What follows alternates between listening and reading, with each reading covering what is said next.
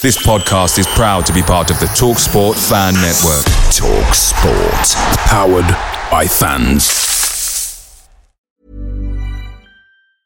As a person with a very deep voice, I'm hired all the time for advertising campaigns. But a deep voice doesn't sell B2B, and advertising on the wrong platform doesn't sell B2B either. That's why if you're a B2B marketer, you should use LinkedIn ads. LinkedIn has the targeting capabilities to help you reach the world's largest professional audience. That's right, over 70 million decision makers all in one place. All the big wigs, then medium wigs, also small wigs who are on the path to becoming big wigs. Okay, that's enough about wigs. LinkedIn ads allows you to focus on getting your B2B message to the right people. So, does that mean you should use ads on LinkedIn instead of hiring me, the man with the deepest voice in the world? Yes. Yes, it does. Get started today and see why LinkedIn is the place to be to be. We'll even give you a $100 credit on your next campaign. Go to linkedin.com/results to claim your credit. That's linkedin.com/results. Terms and conditions apply. The TalkSport Fan Network is proudly supported by McDelivery, bringing you the food you love. McDelivery brings a top-tier lineup of food right to your door. No matter the result, you'll always be winning with McDelivery. Order now on the McDonald's app and you'll get rewards points delivered too. So that ordering today means some tasty rewards for tomorrow. Only via app at participating restaurants. 18 plus. Rewards registration required. Points only on menu items. Delivery fee and terms apply. See mcdonalds.com. Hello! For many gardeners, a vegetable plot simply isn't complete without that ever-dependable staple, cabbage. Sliced into a slaw, stir-fried, steamed or baked, there isn't much you can't do with cabbage. Steve, there are a lot of emotions in the stadium at the end. What are yours? Frustration and upset. Of course. What's going to happen now, do you think? That's for others. Mm-hmm. That's for others to decide. There's nothing I can. There's nothing I can do about that.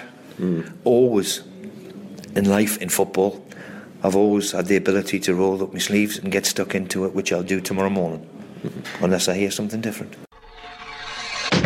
When I go home late at night, this is a song that I really like to sing right now, so I'll play it for you. It's called My Old Man.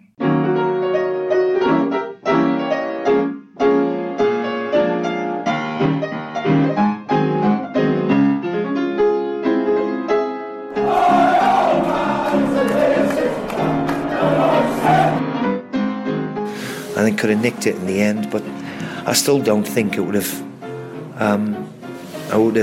It would have meant a huge difference to me personally after what I've witnessed in the stadium tonight.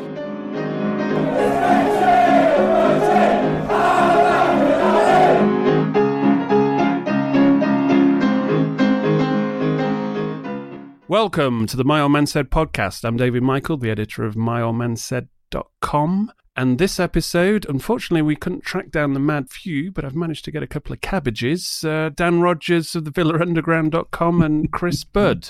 Good. Welcome. Announce Warnock. So last time we spoke, we alluded to the fact that Steve Bruce had made a big mistake of calling out the Mad Few in public. But what Bruce doesn't realise is the Mad Few, let's say they've got a few protection rackets around Birmingham, one of them being the Bullring fruit and veg market stalls. So getting ammunition for the game against Preston wasn't much of a problem. And obviously to the Mad Few, cabbages are free. But I mean, I was in Aldi this evening and one cabbage is 49 pence, which if you were going to tell me a couple of weeks ago that all I had to pay to get rid of Bruce was 49 pence, I would have paid it straight away and said keep the change from a 50 pence piece. You can't put a price on progress. In this show, instead of going into the full show, we will be just reacting to Steve Bruce and his dismissal, just digesting what has happened and discussing that. And then later on, there will be, I think just as the international break starts, there will be a new full episode. But leading up to this week, he had two games, and there was a trickle of reports in the papers saying, you know, he's got to win them both, or that's what he'll be judged on. But if he didn't beat Preston, he's suddenly one win in 10, and it's like, why wait until Millwall to get rid of him? Because you need that extra week to do the search. So anyway, obviously you didn't win against Preston. It was DEFCON 1, and TalkSport rang me up to go on the show. I think it's TalkSport 2. So I was on the show, I don't know, 10 minutes or so, giving the case to why it's time to move on. And then I think literally within 3 or 4 minutes coming off that show, it was announced Bruce was sacked. So I thought it must have been quite persuasive in what I said. So maybe Wes Edens and Nassef were listening to it. Anyway, what were your initial reactions? I mean, actually being at the game in the context of Bruce staying or going, and then obviously what happened. I wasn't surprised at all. I thought we'd had the rumour or the piece through from the Telegraph, wasn't it, that said he had 2 games. I went to Bristol. I thought that was alarming, but it was the manner in which we lost control of the Preston game. I think the ground had turned to look as we did, and to look as clueless as we did from the line, and it felt ominous. And we heard his post-match interview, which sounded as though he was, it was the usual roll the sleeves up. But I think that his card was marked at that point. That he also did almost invite them to get rid of him, because he did state that it was. Yeah, he did say, well, it's up to other people now. No, it came as no surprise.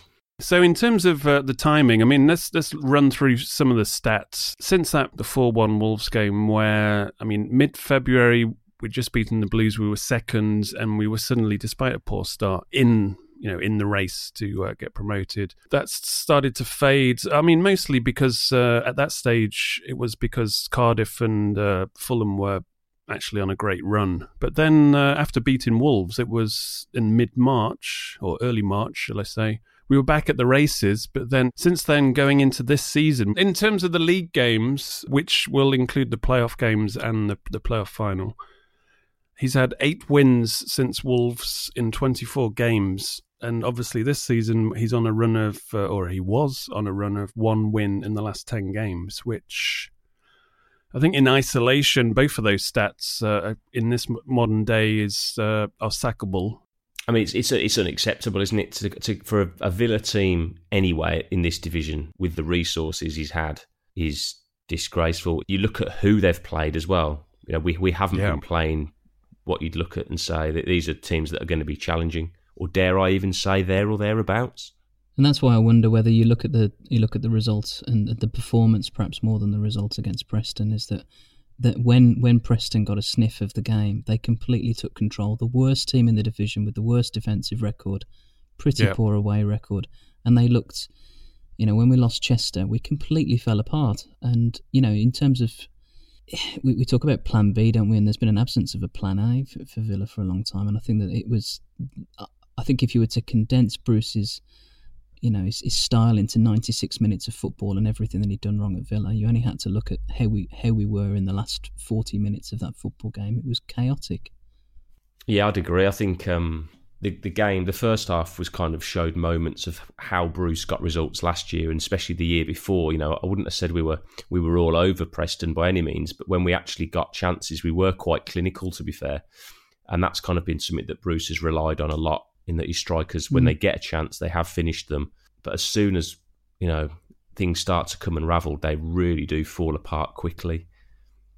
Yeah, I'd agree with that. There was an air of like Monty Python-esque about the whole game. And definitely. There's just something very hapless about Villa. When the boot's on the other foot, and we've played teams with 10 men, we've seen what 10 men normally do. They get very tight, they play in 2 banks, and essentially they're playing without a striker at the top, but that just means they don't push forward as much. So you've still got the same, let's say, defensive strength. For 30 minutes now, yes, we could have been better with 10 men. There's no question about that. Villa just fell apart. They just folded completely. And you're thinking, well, here's a guy who's built his reputation on his teams being tough to break down at the back. So you think 10 men is like no problem. And, obviously they got a penalty, so 2-1. But you thought, well, you didn't think, because you knew what was going to happen. And when the third one went in, you were not surprised. It was almost a reminder of winding back over the last 3 or 4 years, really, of how Villa teams of those seasons collapsed. But if we're looking about where it went wrong, I mean, even in the confines of that one match, and that's why I see it as very much the epitome of why he's found himself sacked and why we're struggling so much this season. Look at the goalkeeper situation that we found ourselves with. Embarrassing. With using I think all of us picked up on it very quickly that he's brought 2 keepers in. Basically, they're terrible. He shipped out perhaps the second choice goalkeeper on loan and finds himself using the third choice goalkeeper, who we know not to be good enough. I mean, look at the positioning for the free kick that goes in from Preston. And if that had been Nyland, we'd have been screaming, you know. And those are the kind of things that defy logic in his team selections. The game, the Preston game, was really proof that Bruce's luck had just run out and it's run its course. You know, there were so many games last year, and especially the season before, where he'd had that knack of being able to play badly but get results, and that ability seems to have seeped out of this Villa team. You know, in the previous years, Kodjia would nick a goal. Last year, there were moments of genius, or we had an ability to have a moment of quality or grind out a result, and that just seems to have dissipated. You know, the penalty decision kind of summed up, you know, another day, it's either not a penalty or it's a penalty and a yellow card.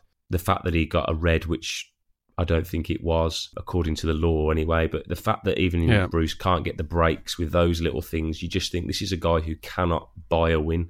He can't get a break. You just think his luck has run out, really. I think it showed the fragility, didn't it, as well? Yeah, but I don't think it's not about Bruce being unlucky. Well, you make your own luck. I mean, I'm a firm believer in that, and I think that you look how fragile. Just take our defence was. You know, we lost Chester, and then we're swapping in Bree. We've taken off a striker yet again, and he made the wrong striker, I might add. The wrong striker. I mean, I was at Ashton Gate when we ended up with all the wingers on the pitch, all the creativity, and no bugger in the box to plaster them. Didn't we finish last night with 4 right backs? Yeah, across the back. And that's the kind of things that they're glaring, aren't they? They're glaring errors for a seasoned manager. If I may argue in his corner, in terms of if you're playing with 10 men and I'm you've throwing got to choose cabbages one, at your corner right now. and you've got to choose one striker. The fact that Kodjia can get the ball and then occupy 4 players, I could see the logic of him staying on, because he can be a nuisance when he's got the ball. He's not going to pass it to anybody, but the whole idea is he will run the clock down when he's trying to beat 5 players or whatever it is. So I can kind of understand why he went for Kodjia over Abraham in that respect. In game, it was because Kodjia had faded badly already. Yeah, at that point in the game. I agree. Yeah.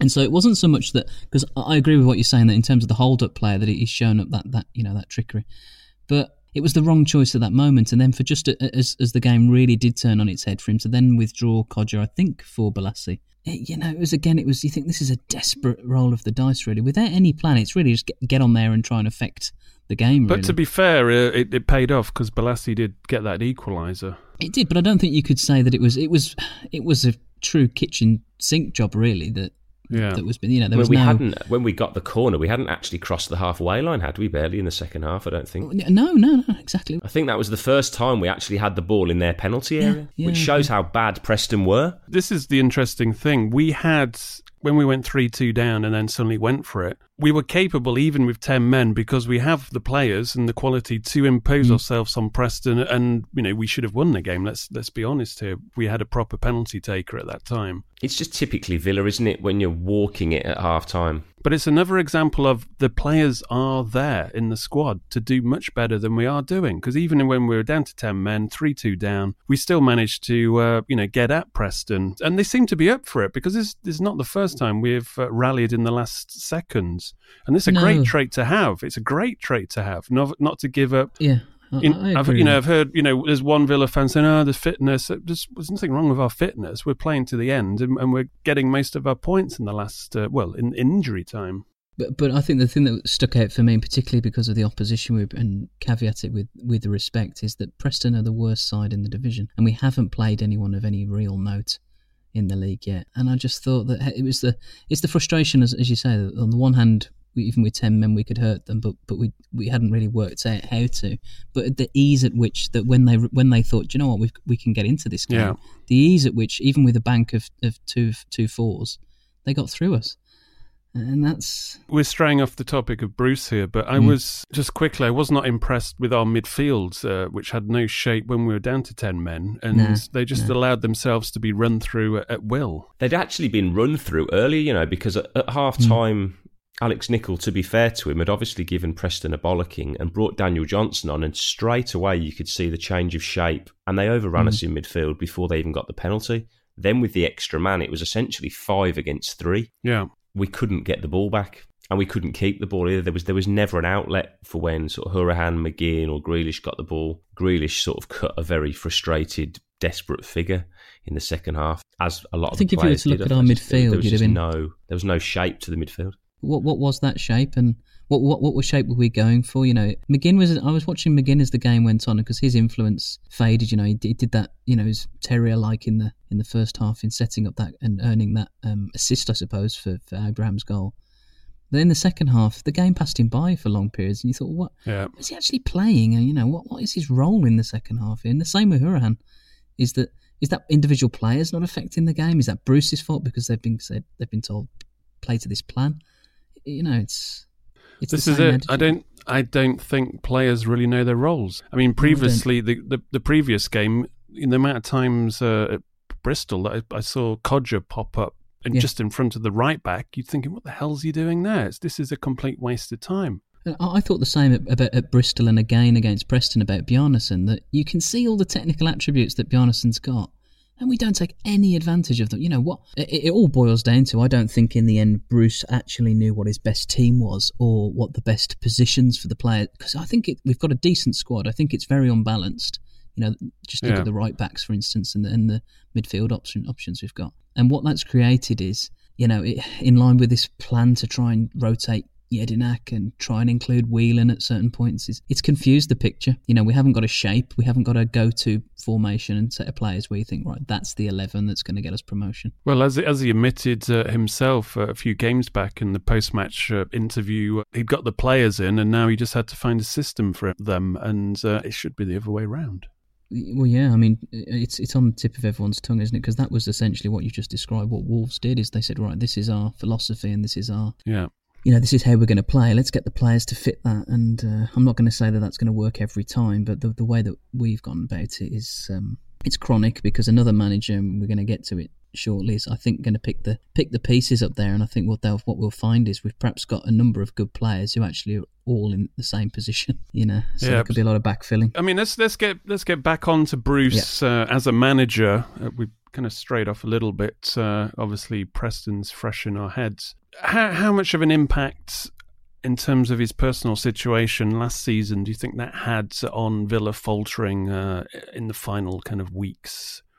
I mean, obviously it's not ideal, but you see a lot in the media all mentioning this. But is it important to separate that? So do you think Villa fans have turned too sharply on Bruce, or do you think it's just a matter of results not being good enough? I think certainly from the fans I speak to regularly is that actually a lot of Villa fans have been more than respectful of him. Yeah. Even in their criticism, you know, you're always going to get idiots who make very personal attacks and they go after his son on Twitter. And I don't agree with that. And I don't particularly think throwing vegetables is particularly classy either, although quite amusing in the fallout. Yeah. But I just think there were points last season when, you know, his personal life clearly affected him. But what you tended to find through those games, I think it was definitely in the Blues game. I think that was when it first broke the news, and the Wolves game similarly. And actually it had a positive effect on the team, because you noticed through that period the players really rallied round. I remember numerous times when they were celebrating goals and they all ran over to Bruce. There was a real sort of togetherness, as is often the case when those sorts of things happen. I think what might have happened the longer it went on was that the sort of the mental fatigue of everything that's gone on in Bruce's private life has sort of seeped into his decision-making. Certainly this season, at the start of the season, he was just making a lot of decisions that are just tired, sort of fatigued decisions. It's just the kind of the thought process of a man who's just not quite at the races. He's not sharp. Because he was making decisions that he'd already made last season and admitted publicly last season were mistakes. Yeah, and he's almost overcompensated for things like, you know, last season he probably didn't rotate his squad enough when he more than had the resources. This year, he's kind of completely gone the opposite way and overly rotated and actually has had no continuity. So I think he's kind of, I can respect what's gone on in his private life. I can accept that, you know, fair play. He could have very easily walked away after Fulham and said, you know, bollocks to this. I've got stuff going on. I don't need this hassle anymore, especially with all the financial stuff going on. So fair play to him for that. But on the flip side, you know, football's a it's a harsh business he's in. He knows that it's a results game, and the numbers sort of speak for themselves. And if you take the numbers aside, the performances do as well. People who've watched Villa regularly aren't seeing progress, and people aren't talking about necessarily just this season or the period after things went on in his private life. People are talking about right back to last October. This isn't an overnight thing. Bruce is sort of playing on the fact that the fans have turned on him after 5 games of this season, and that's really out of order to throw that at the supporters, because actually the mad few have been very cynical of him really since the January, sort of the Christmas period of the first season he was there. When we kind of got within touching distance of the top 6 and then completely imploded. And at the same time, I think the mad few have also been pretty patient with him and have taken into account his personal situation. But if this season, for example, we're in the Premier League and we're in 13th, 14th, 15th place, whatever, I think Bruce is still staying on. But in the division we're in, there's only one solution we're looking for, and it doesn't matter where you finish, we just have to get promoted, full stop. It's no good having a good season, finishing 4th and not getting promoted. That means nothing. You might as well finish 19th, doesn't matter. And I think that's the point, that we're now a season too late and facing the prospect that if you don't get promoted this season, that the problems that we experienced in the summer will be nothing when you apply a massive point deduction and a fine to the situation. You can have as many billionaire owners as you want. I think if to add my bit in, because I think Chris has summarised and yourself very well, I think fairly how moderate Villa fans would feel about Bruce is, and all I would add in is that it's something that Chris mentioned on the last podcast, that Bruce did, he looked tired and he looked like he needed a break from football. I think that's a very honest reflection that he had. This isn't a personal issue that I think many Villa fans would have for Bruce. I think that if you're looking at it from a professional point of view of what he was charged to do at the football club, is that actually he recovered us from a dreadful position when he inherited under Di Matteo, and I think he laid down some of the groundwork. What we didn't do, what he wasn't capable of doing, for a variety of reasons. Some his fault, some I think Dr. Tony's, and maybe maybe Wyner's to some greater or lesser degree. He didn't establish a style on the field or off the field for the football club. And what has happened is, for a number of weeks and months, I was very, very open in saying that I was on the fence with Bruce, but there's been a rapid deterioration where I think football clubs don't fear playing Aston Villa because we've been worked out and we're vulnerable across a number of areas of the pitch, and I think it's very sad that what's happened to Bruce in his private life, and I think it would be naive to think that hasn't impacted upon him in the workplace. It has to have. Yeah, and I think that's something that it's admirable on the one hand that he carried on and pushed through. But if we park all that to one side, his job as manager of our football club was to get us promoted ultimately last season, and I think if circumstances had been different with the club financially, I think he probably would have been sacked in the summer. Really. If we're completely honest. In the first season, he was openly saying that he had arrived at the Blues in a worse position at a similar time and got them promoted via the playoffs. And you could tell by what he was saying, and he actually admitted that was his aim this season, and it was attainable. I mean, we were in a poor position when he started, but hey, so were teams like Wolves and Cardiff at the time he took the job. I mean, Cardiff were actually below us, and Neil Warnock got the job in the same week as Bruce. But the thing was, so he failed in the first season in my book. I mean, my book, he was within, I think it was around Christmas, the turn of the year, within about 5 points of the playoffs. I think we were actually closer, I think if I remember rightly, we beat Burton on Boxing Day, and I think we went within about 2 or 3 points of the playoffs. I think we were at 7th or 8th position. Yeah, and you expected us to kick on, is what I'm saying, and they were attainable, is also what I'm saying. So he failed there. And that's been a theme badly. Of the Bruce era, hasn't it? That we've never gone on a sustained run at any point, really, where you would thought, we're the absolute business here. We would make statements like thrashing Wolves and beating the Blues, and then our form would collapse.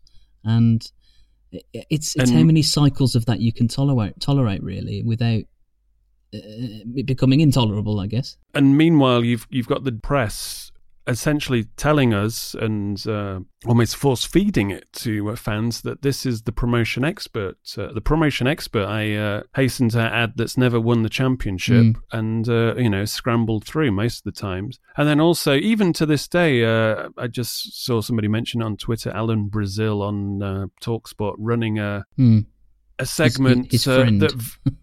that Villa fans were bitter with Bruce and giving him a hard time because of his blues connection. I mean, come on, we're above that. I mean, for example, we're Alan Brazil's not fit to intellectually shine our shoes, and that's not being. And we're talking about us and our listeners. They're just running on the basic common denominator bullshit just to get listeners. But I was thinking there's a small other dimension to this as well, and it's something that I don't think has been picked up on as being nearly as important as I think it is that football managers go through phases where their style of management and their style of play is effective. And I suppose the current one would be that Mourinho is all of a sudden starting to look like quite an outdated manager. Not because his style perhaps didn't work at a time, but football progresses, it changes, it adapts. And I think if you look back at the Championship 10 years ago, it wouldn't have been seeing styles of play and the kind of money and approach that we've seen with Wolves. You look how Brighton, got very organised behind the scenes and over a period of years, developed into a good outfit with Chris Hughton. And you look at, Newcastle with Benitez and the spending and the sheer brute force promotion that they achieved. Yeah. And Bruce's style against it, especially when you look at how Warnock got Cardiff out of the division, it made him look. I don't want to use the term dinosaur because that's one, but it didn't. His game didn't evolve, did it? Because in many ways, like Warnock's team was kind of similar to Bruce with the Blues back in the day when they came up and beat Villa in that first season. They played as did the double overs, didn't they, with Bruce in charge? It was kind of this blood and thunder, in your face. Yeah, I was about to say that 100% effort, which we've never really shown that. I was about to say Cardiff were effective at what they could do across the pitch. We've always looked. Yeah. You can always look at a Villa starting 11 under Bruce, unfortunately, and the Preston and Bristol game and the Sheffield Wednesday game were no different. You could circle players on the team sheet who you thought, if I was the opposition, I'd be looking there. That's always been the worry for me, that we haven't had, just briefly touching upon a Warnock team, that you wouldn't necessarily know many names on the team sheet, but you'd say, well, you go, I see what his job in the team is, I see what he's trying to do. As a person with a very deep voice, I'm hired all the time for advertising campaigns. But a deep voice doesn't sell B2B, and advertising on the wrong platform doesn't sell B2B either. That's why if you're a B2B marketer, you should use LinkedIn ads. LinkedIn has the targeting capabilities to help you reach the world's largest professional audience. That's right, over 70 million decision makers all in one place. All the big wigs, then medium wigs, also small wigs who are on the path to becoming big wigs. Okay, that's enough about wigs. LinkedIn ads allows you to focus on getting your B2B message to the right people. So, does that mean you should use ads on LinkedIn instead of hiring me, the man with the deepest voice in the world? Yes. Yes, it does. Get started today and see why LinkedIn is the place to be to be. We'll even give you a $100 credit on your next campaign. Go to linkedin.com/results to claim your credit. That's linkedin.com/results. Terms and conditions apply. Life is made up of many gorgeous moments. Cherish them all, big and small, with Blue Nile. Whether it's for yourself or a loved one, Blue Nile's unrivaled selection of expertly crafted fine jewelry and statement pieces help make all your moments sparkle. Blue Nile's experts are on hand to guide you, and their diamond guarantee ensures you get the highest quality at the best price. Celebrate a life well lived in the most radiant way and save up to 30% at BlueNile.com. That's BlueNile.com. Picture the scene. All of your mates around, you've got your McNugget share boxes ready to go. Partner this with your team playing champagne football. Perfect. Order McDelivery now on the McDonald's app. There's nothing quite like a McDelivery. At participating restaurants, 18 plus, serving times, delivery fee and terms apply. See mcdonalds.com. Yeah. I think last season we had a better team than this season in terms of actually being a team. Absolutely. And balance as well. And I think last year what we had that we seem to lack at the moment is right up the field, we actually had a relative leader or a stable play. You know, we had a much stabler goalkeeper. We had a much more solid centre-back pairing. I think in the middle of the park, we actually knew that it would be Jedinak or Whelan more often than not. I don't think Bjarnason had come into the fray as much. I think we knew that through the middle, certainly later on, it would be probably Grabban leading the line. We had Snodgrass, who further up the field would lead our attacks. We had focal points all over the field. I think now we didn't have a collective team as such, but there was just a bit more like strength in areas, shall we say. Yeah, you look at us now, and I think if you're in opposition, you look at how Villa are set up, and it is very much a case of if you double up or triple up, as has been the case on Grealish,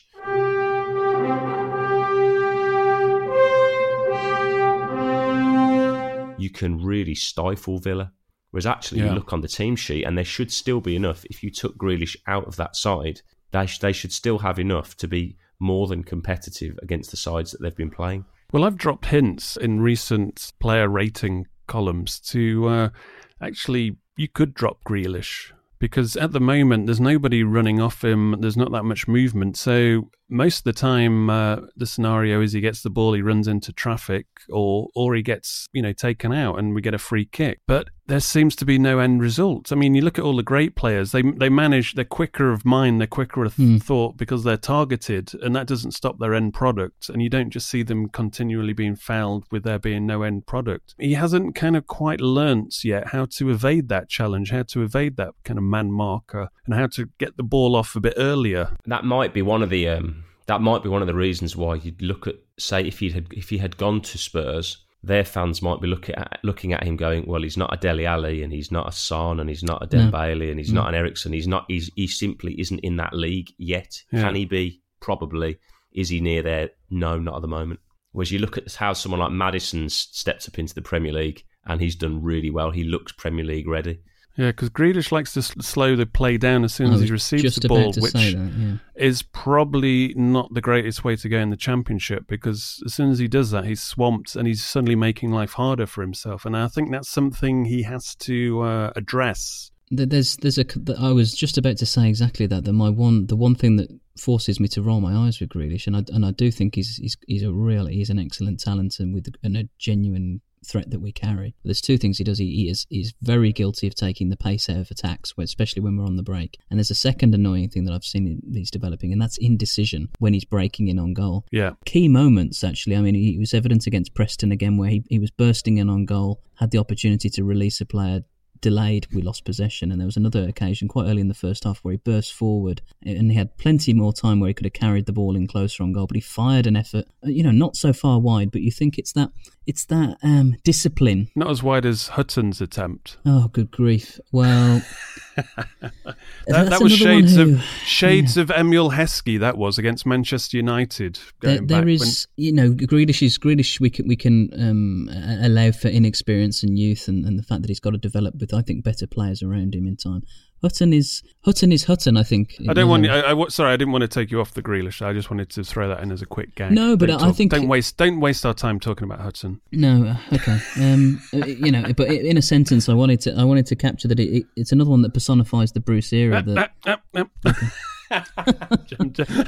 got the Scottish Cafu and expect that we're going to be. Yeah, come on. But yeah, Grealish, he needs to. I was just saying, he needs to develop that discipline where I think top players, especially at this level, at the moment he's trading a little bit still on promise and on his name, and he needs to start delivering for the club. And I think only we'll never know. We'll never know who really took charge of that 96th minute penalty.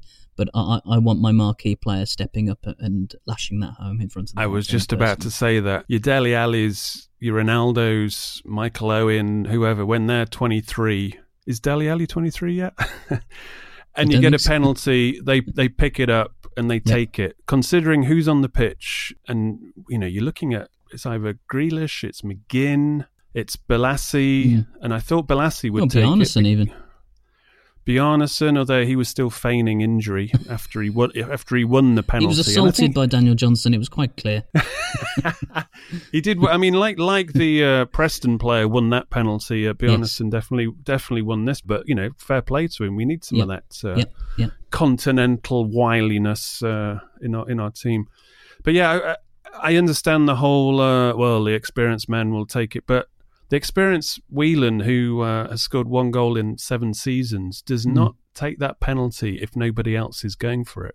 If Grealish says that this is mine, he's not going to say, no, Jack, this one's mine. I am the best penalty taker in the squad. And if Balassi says, no, I'm taking it, Balassi takes it. But I just want to bring this back to Bruce. I don't know if you saw, there is a video going about when Whelan's going up to take that penalty, before he even starts his run, we're talking a good, a minute before, Bruce has turned his back on the situation. He's facing the other way. Now, I mean, it's a quantum jump to Pep Guardiola, but Pep Guardiola and even Martin O'Neill, let's use Martin O'Neill. Martin O'Neill or Pep or that kind of manager is living the game. They're in it. They would be calling out who's going to take that penalty. And if Whelan says, I'll take it, and they know that, Balassi should take it, he would tell Balassi to take it. But Bruce almost turned his back on the situation. And for me, that was just, and I'm not interested in this superstitious bollocks about, in a penalty shootout when the tensions are high, maybe. But in this situation, his fucking job was on the line, and he should have been less passive in that situation. Absolutely. It's a thing of trust and responsibility, isn't it? On all sides, it's who does Bruce trust, and then on the field, does Whelan potentially go, do you know what? I don't trust you guys to bury this. But there's a couple of ways of looking at it. This is I've looked at the video over and over again, and I'm not. Some people are saying that Whelan was waving people away. There's, from what I can see, there's a very minimal debate in the penalty area around who's taking it, and there was. Yeah. I'm awfully unsettled about, what that meant. The players would have, it's not just about turning that game around, what that meant in terms of the manager's future potentially. And it stinks of Whelan being the only one who had the bollocks to put that on the spot for me. Yeah. Because all the things we've just been talking about don't point towards him naturally getting the ball. And like you say, where are the, you've already quite rightly said that I think that your marquee players who are thinking, bloody hell, I've got a chance not only to put another goal against my name here, to win the game, to thump it home in front of the whole end and potentially save the manager's skin. Yeah, it's the fact that no one was tearing the ball out of his hands, were they? No way Whelan takes that penalty if other people are interested. Exactly, and that's what I can't believe, that if and this, given the importance, given that what that meant, just a mere matter of seconds and minutes earlier, we were losing that game. It was 3-2. It was dead and buried. I don't understand how Bruce didn't want to make sure that the right. Drawing upon all that experience, you're telling me in his days at Man United that Ferguson would have turned away at that moment and just let anyone, fucking Gary Pallister or someone wander up to the, it just wouldn't have happened. Gary Pallister was quite good at penalties. He used to belt them straight down the middle. Which is exactly what Whelan should have done, by the way.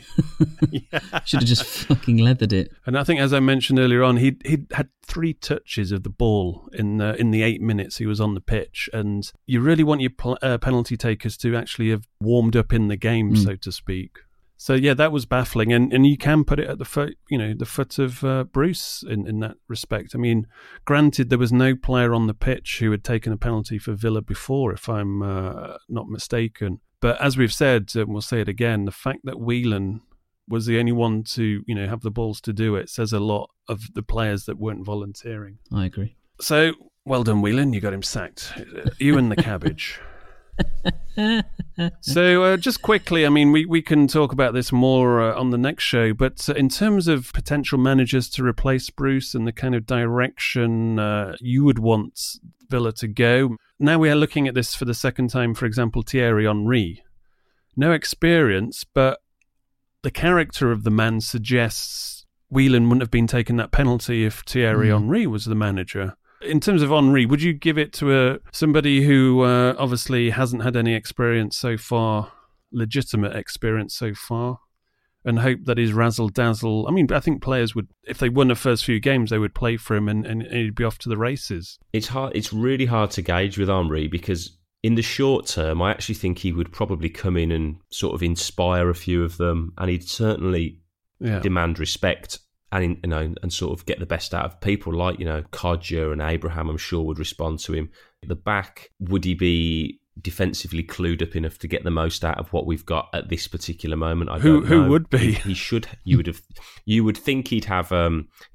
You would think he'd have contacts that he might be able to pull a few strings, be it in France or at Arsenal or elsewhere. You know, he'll have a very tasty phone book, I'm sure. Whether or not this is the right job for him right now, I don't know. And there's also a lot of reports that he's actually holding out for a job in the Premier League. Yeah, but I think he has to prove himself first somewhere. He has to cut his teeth somewhere. But I mean, we could go through every bloody name. It would take ages. But in terms of the type of, are we talking long-term manager here to get us promotion and be the manager for the next 3 or 4 seasons, if such a manager exists? Because most managers tend to last 2 seasons tops. Are we talking about a manager short term just to get us up, and then we readdress the situation? You put him on a 1-year contract and you readdress the situation if we get promoted, or we don't. Bruce was essentially the safe bet, who was like he'll get you up in a couple of seasons guarantee. Yeah. That hasn't worked. I think there has to be a certain amount of, especially with the new regime coming in, who are obviously thinking about sustainability and moving forward and doing things correctly. I think they have to think of someone who will build something. Because potentially, if this season doesn't go well, the goalposts are going to move dramatically, and somebody who's going to require big financing to get Villa up might not be the way to go. That's where potentially someone like a Dean Smith, or someone who has experience with a smaller budget, being more sort of wily, clever in the market, can get the best out of what he's got, and also be very hands-on on the coaching side, which apparently Bruce wasn't. I think from what the press have been talking about, the 2 or 3 that sort of jump off the page, obviously Henry is the kind of the box office name, but very unproven. Dean Smith, there's no guarantee he'll leave Brentford. He's recently signed a contract extension, and I think he believes in what he's doing there. He's certainly in a position where he isn't going to get sacked anytime soon. This is not a vintage year for Championship teams, and Brentford are actually probably got, I'd say, one of their better teams in recent years. So if there's ever a season that Brentford can get to the Premier League, I think this is it. So it's up to him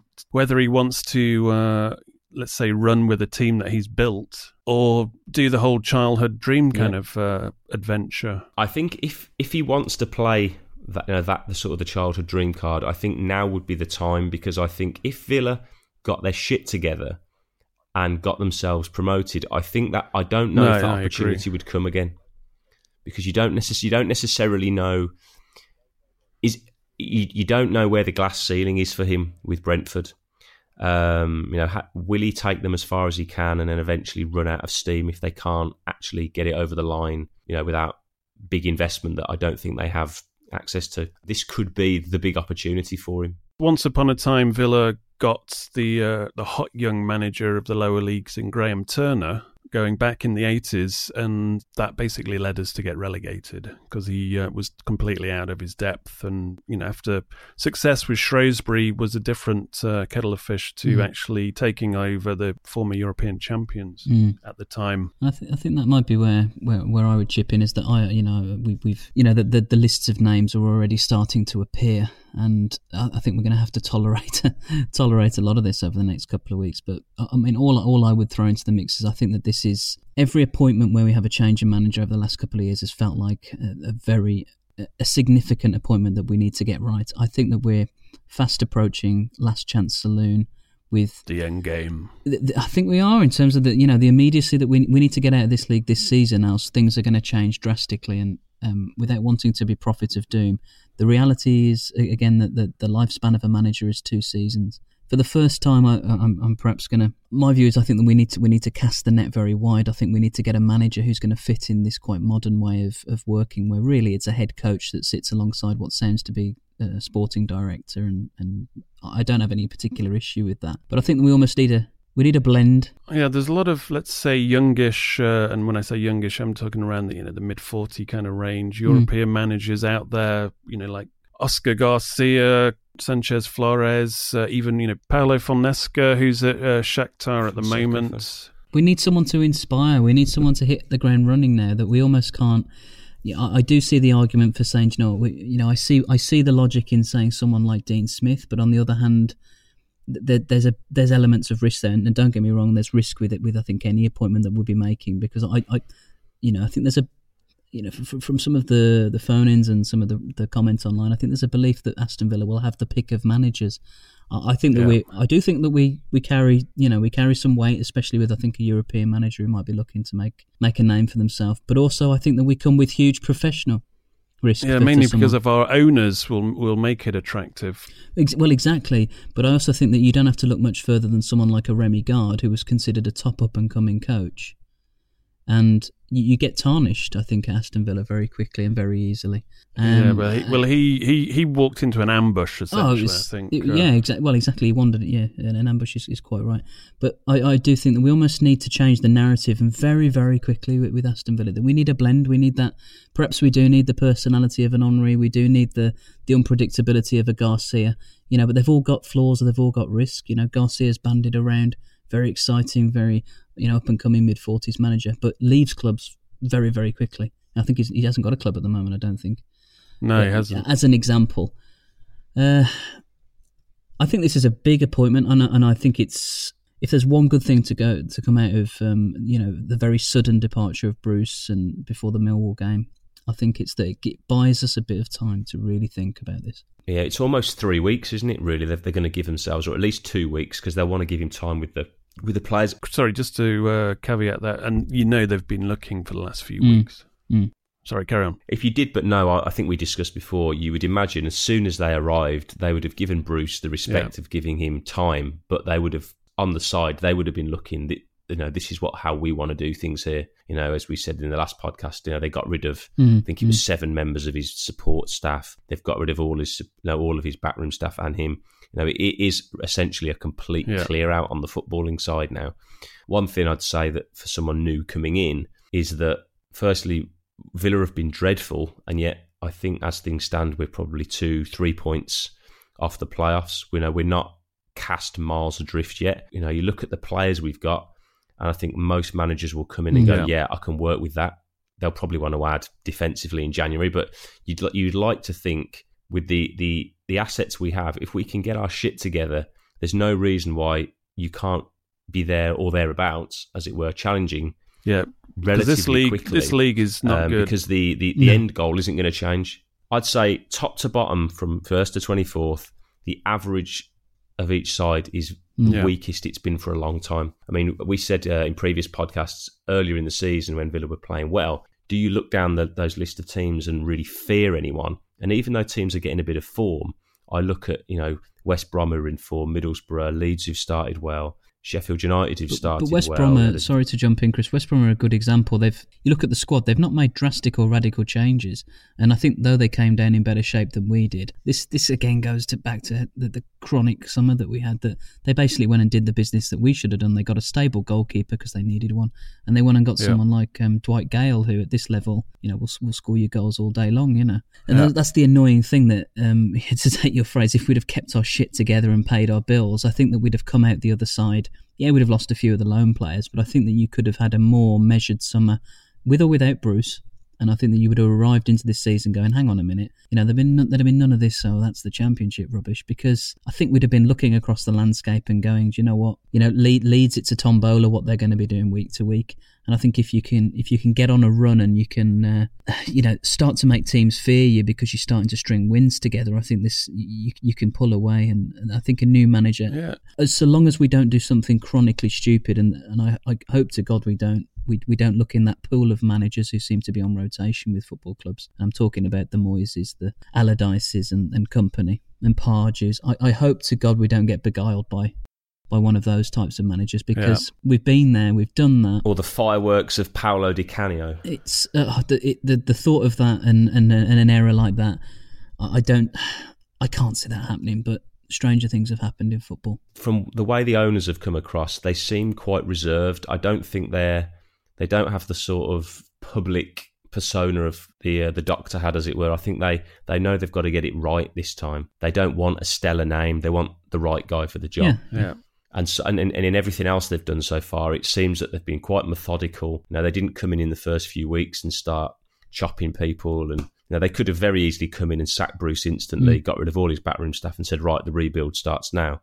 Because there will be a lot of the support, I would imagine, who would actually, in hindsight, say that's what they should have done, and actually given themselves longer to rebuild potentially we might have had a pattern of play by now. But I think that what they've done is, I thought like the game, walking away from the Preston game, I thought that was absolutely the right moment to sack Bruce. If you were going to do it, I could see the logic for that. Yeah. I have to say, I thought, as you well know, I'd sat on the fence for a long, long time with this, but it's got worse and worse and worse to the point where you can't, there was no discernible plan, and we look about as far away as we've ever been from being promotion candidates under Bruce. But, as I say, that I thought, I kind of thought, well, why are we waiting for Millwall if we're only, what's going to change between now and then? And I wonder whether that's the realisation that they've arrived at, that, why not? I think Millwall's not going to. That one game's not going to tell you anything you didn't know, and you've only got 2 weeks anyway, so you might as well make it almost 3 weeks. So we've all decided: Martin O'Neill manager and Roy Keane assistant manager. The dream team is Paul Lambert still available? Because what I think is his style of play director is of now, football. Yeah. Well, his style of play, he was ahead of the curve before, way ahead of his time, and football has finally caught up to Lambert. He could teach old Nuno at Wolves a trick or two, couldn't he? He sure could. But seriously speaking, it's an interesting equation. I mean, obviously the news is just broken, and we're recording a reactionary podcast to the situation. So in the next show, obviously the picture may become a bit clearer, but we'll discuss it more in depth then. Is there any manager straight away that you just pray does not cloud our doorstep? I would probably say Sam Allardyce. I think, probably financially you wouldn't want to go anywhere near Harry Redknapp. Surely he's retired now. He's probably due a bonus, isn't he, for keeping us up? I'd cry if someone like Pardew came, or we made a chronic mistake like that. Yeah, if Pardew came now, I'm not talking about him or writing about him. I think that's me done. It's over if he comes. Yeah, it's over. Or McCarthy, I'm not quite sure. There's a few people brandishing Mick McCarthy's name around. I'm not sure why. People say Rafa Benitez, but Rafa Benitez has got former beef with our CEO, so that's not going to happen. The fact that Rafa Benitez is quoted as saying he knows nothing about football probably is an indication he's not coming. And also, he's at a Premier League club, and he's done that Championship thing. He doesn't need to do it again. Yeah. He certainly doesn't. I think even someone like a Ranieri could be quite interesting. Ooh. Whether he's, is he a bit, I know he's obviously older, is he more experienced, but he did, amazing things with a relatively small budget at Leicester. Was that the old Pearson team? That team was set up for him, really. Yeah. It was ready to rock and roll. There's obviously the talk of someone like Brendan Rodgers from Celtic. Has he taken Celtic as far as he can? Have they reached that glass ceiling where if they don't have the money to compete how they used to in Europe, is he going to want to stick around? Let's remind ourselves that Brendan Rodgers is the man who failed to get Liverpool past a Tim Sherwood managed Villa team in the semi-final of the FA Cup. What an insult that is. I don't know if I'd be going for Rodgers, but Rodgers, it's kind of he may do, if you know what I mean. You're not super excited, but you're thinking, well, he could get the job done. I mean, romanticism like Olaf Melberg and stuff like that, I'm sorry, but I'm not buying into that. I think, are we all probably in agreement then that although there are lots of potential sort of candidates, at the moment there's no what you'd call obvious fit, is there? There's no one who sort of jumps off the page who you go, yeah, he's got to be the guy, or he'd slot straight in and he'd do the job straight off the bat. I think it's easier to circle the guys you don't want at this point. Yeah, agreed. I think what I was hinting at earlier on is it's kind of up to potential managers to actually sell themselves, if you know what I mean. And their sort of vision, and it's not as if we are there in the market just picking and going, oh, this one will do us good, because there's a lot of managers out there who we've mentioned who there's a lot of uncertainty about. So you need them, 3 dudes doing a podcast. You need to be 3 men in the boardroom actually talking to them face to face. Mm-hmm. This is also could be a step back for some of the managers. I mean, they're looking at a Villa team in decay. They're looking at a Villa team who has become the new Forest, the new Sheffield Wednesday, the new Leeds. So this is a two-way thing. They have to sell themselves to Villa, but also the Villa owners have got to convince these guys that, this is the way to go. And we're not actually in a crippled position where we are at the moment, and it's there is a potential to still get promoted this season, because pretty sure the new owners want this season. I think the carrot, fortunately, that the owners can sort of dangle at any new candidate is that money. There's money there. I think in the short term, I would imagine in January they'll be saying, if you get it right and it's looking like, you know, we're in amongst it, we will financially back you. Secondly, if you can get Villa up with the purses, you know, the purse strings that these guys have, you think it could get really interesting with, you know, some of the numbers that Wolves and Fulham were throwing around. There's no reason why Villa couldn't be throwing those sorts of numbers around as well if they were to get up. Yeah, I think we're talking big promotion bonus as well. If you need a big carrot. And just the potential for growth, essentially. Yeah, and that's all we've wanted to do in the last few years is grow, and we've just been shrinking in terms of ambition. There's a few people out there still crying about Bruce leaving the club as well. And, you know, he was a likeable guy and a charming guy, so you, on the personal level, you kind of understand that. But results are results, and promotion, without it, everything else is failure. Agreed. So, on that note, we will be back in the international break with a more rounded show, and we'll discuss how Villa march on to promotion after the international break. In the meantime, please do tag friends in on social media to spread the word. Also, if you are wanting to contact us via Twitter, go to @AVFC Podcast. And if you want to support the show, and we are wanting to grow in different ways, especially in terms of going on location, so obviously we need equipment like that. So it's always helpful if you become a My Old Man Said Patreon, at the same time supporting independent Villa coverage that respects its readers and doesn't patronise them and deceive them with the clickbait model that most people use. Please do go to myoldmansaid.com and click on the Patreon option. Also, click on the shop option as well if you're looking to get a Villa shirt, whether it's retro, classic, one of the Luke, Funky Bunch, Dapper Villa range, or any of the official kit via Kitbag, because there'll be a little small kit back, peanuts basically, but still every little counts. And also go to villaunderground.com, because that's still alive. It's alive, it's kicking, it's got a big fat subscribe button. Come enjoy. Just try to. Bring your cabbages. And depending on who the new Villa boss is, you may want to buy some cabbages and put them in the freezer just in case. Anyway, until next time, it's goodbye from me, and it's goodbye from them. Goodbye. Goodbye. My old man said,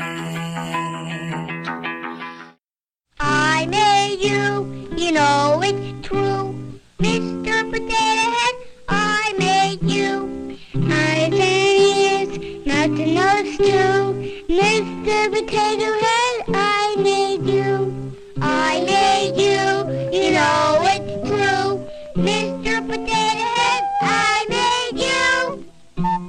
Mr. Potato Head. Away days are great, but there's nothing quite like playing at home. The same goes for McDonald's. Maximise your home ground advantage with McDelivery. Order now on the McDonald's app. At participating restaurants, 18 plus, serving times, delivery fee and terms apply. See mcdonalds.com. This podcast is proud to be part of the TalkSport Fan Network. TalkSport.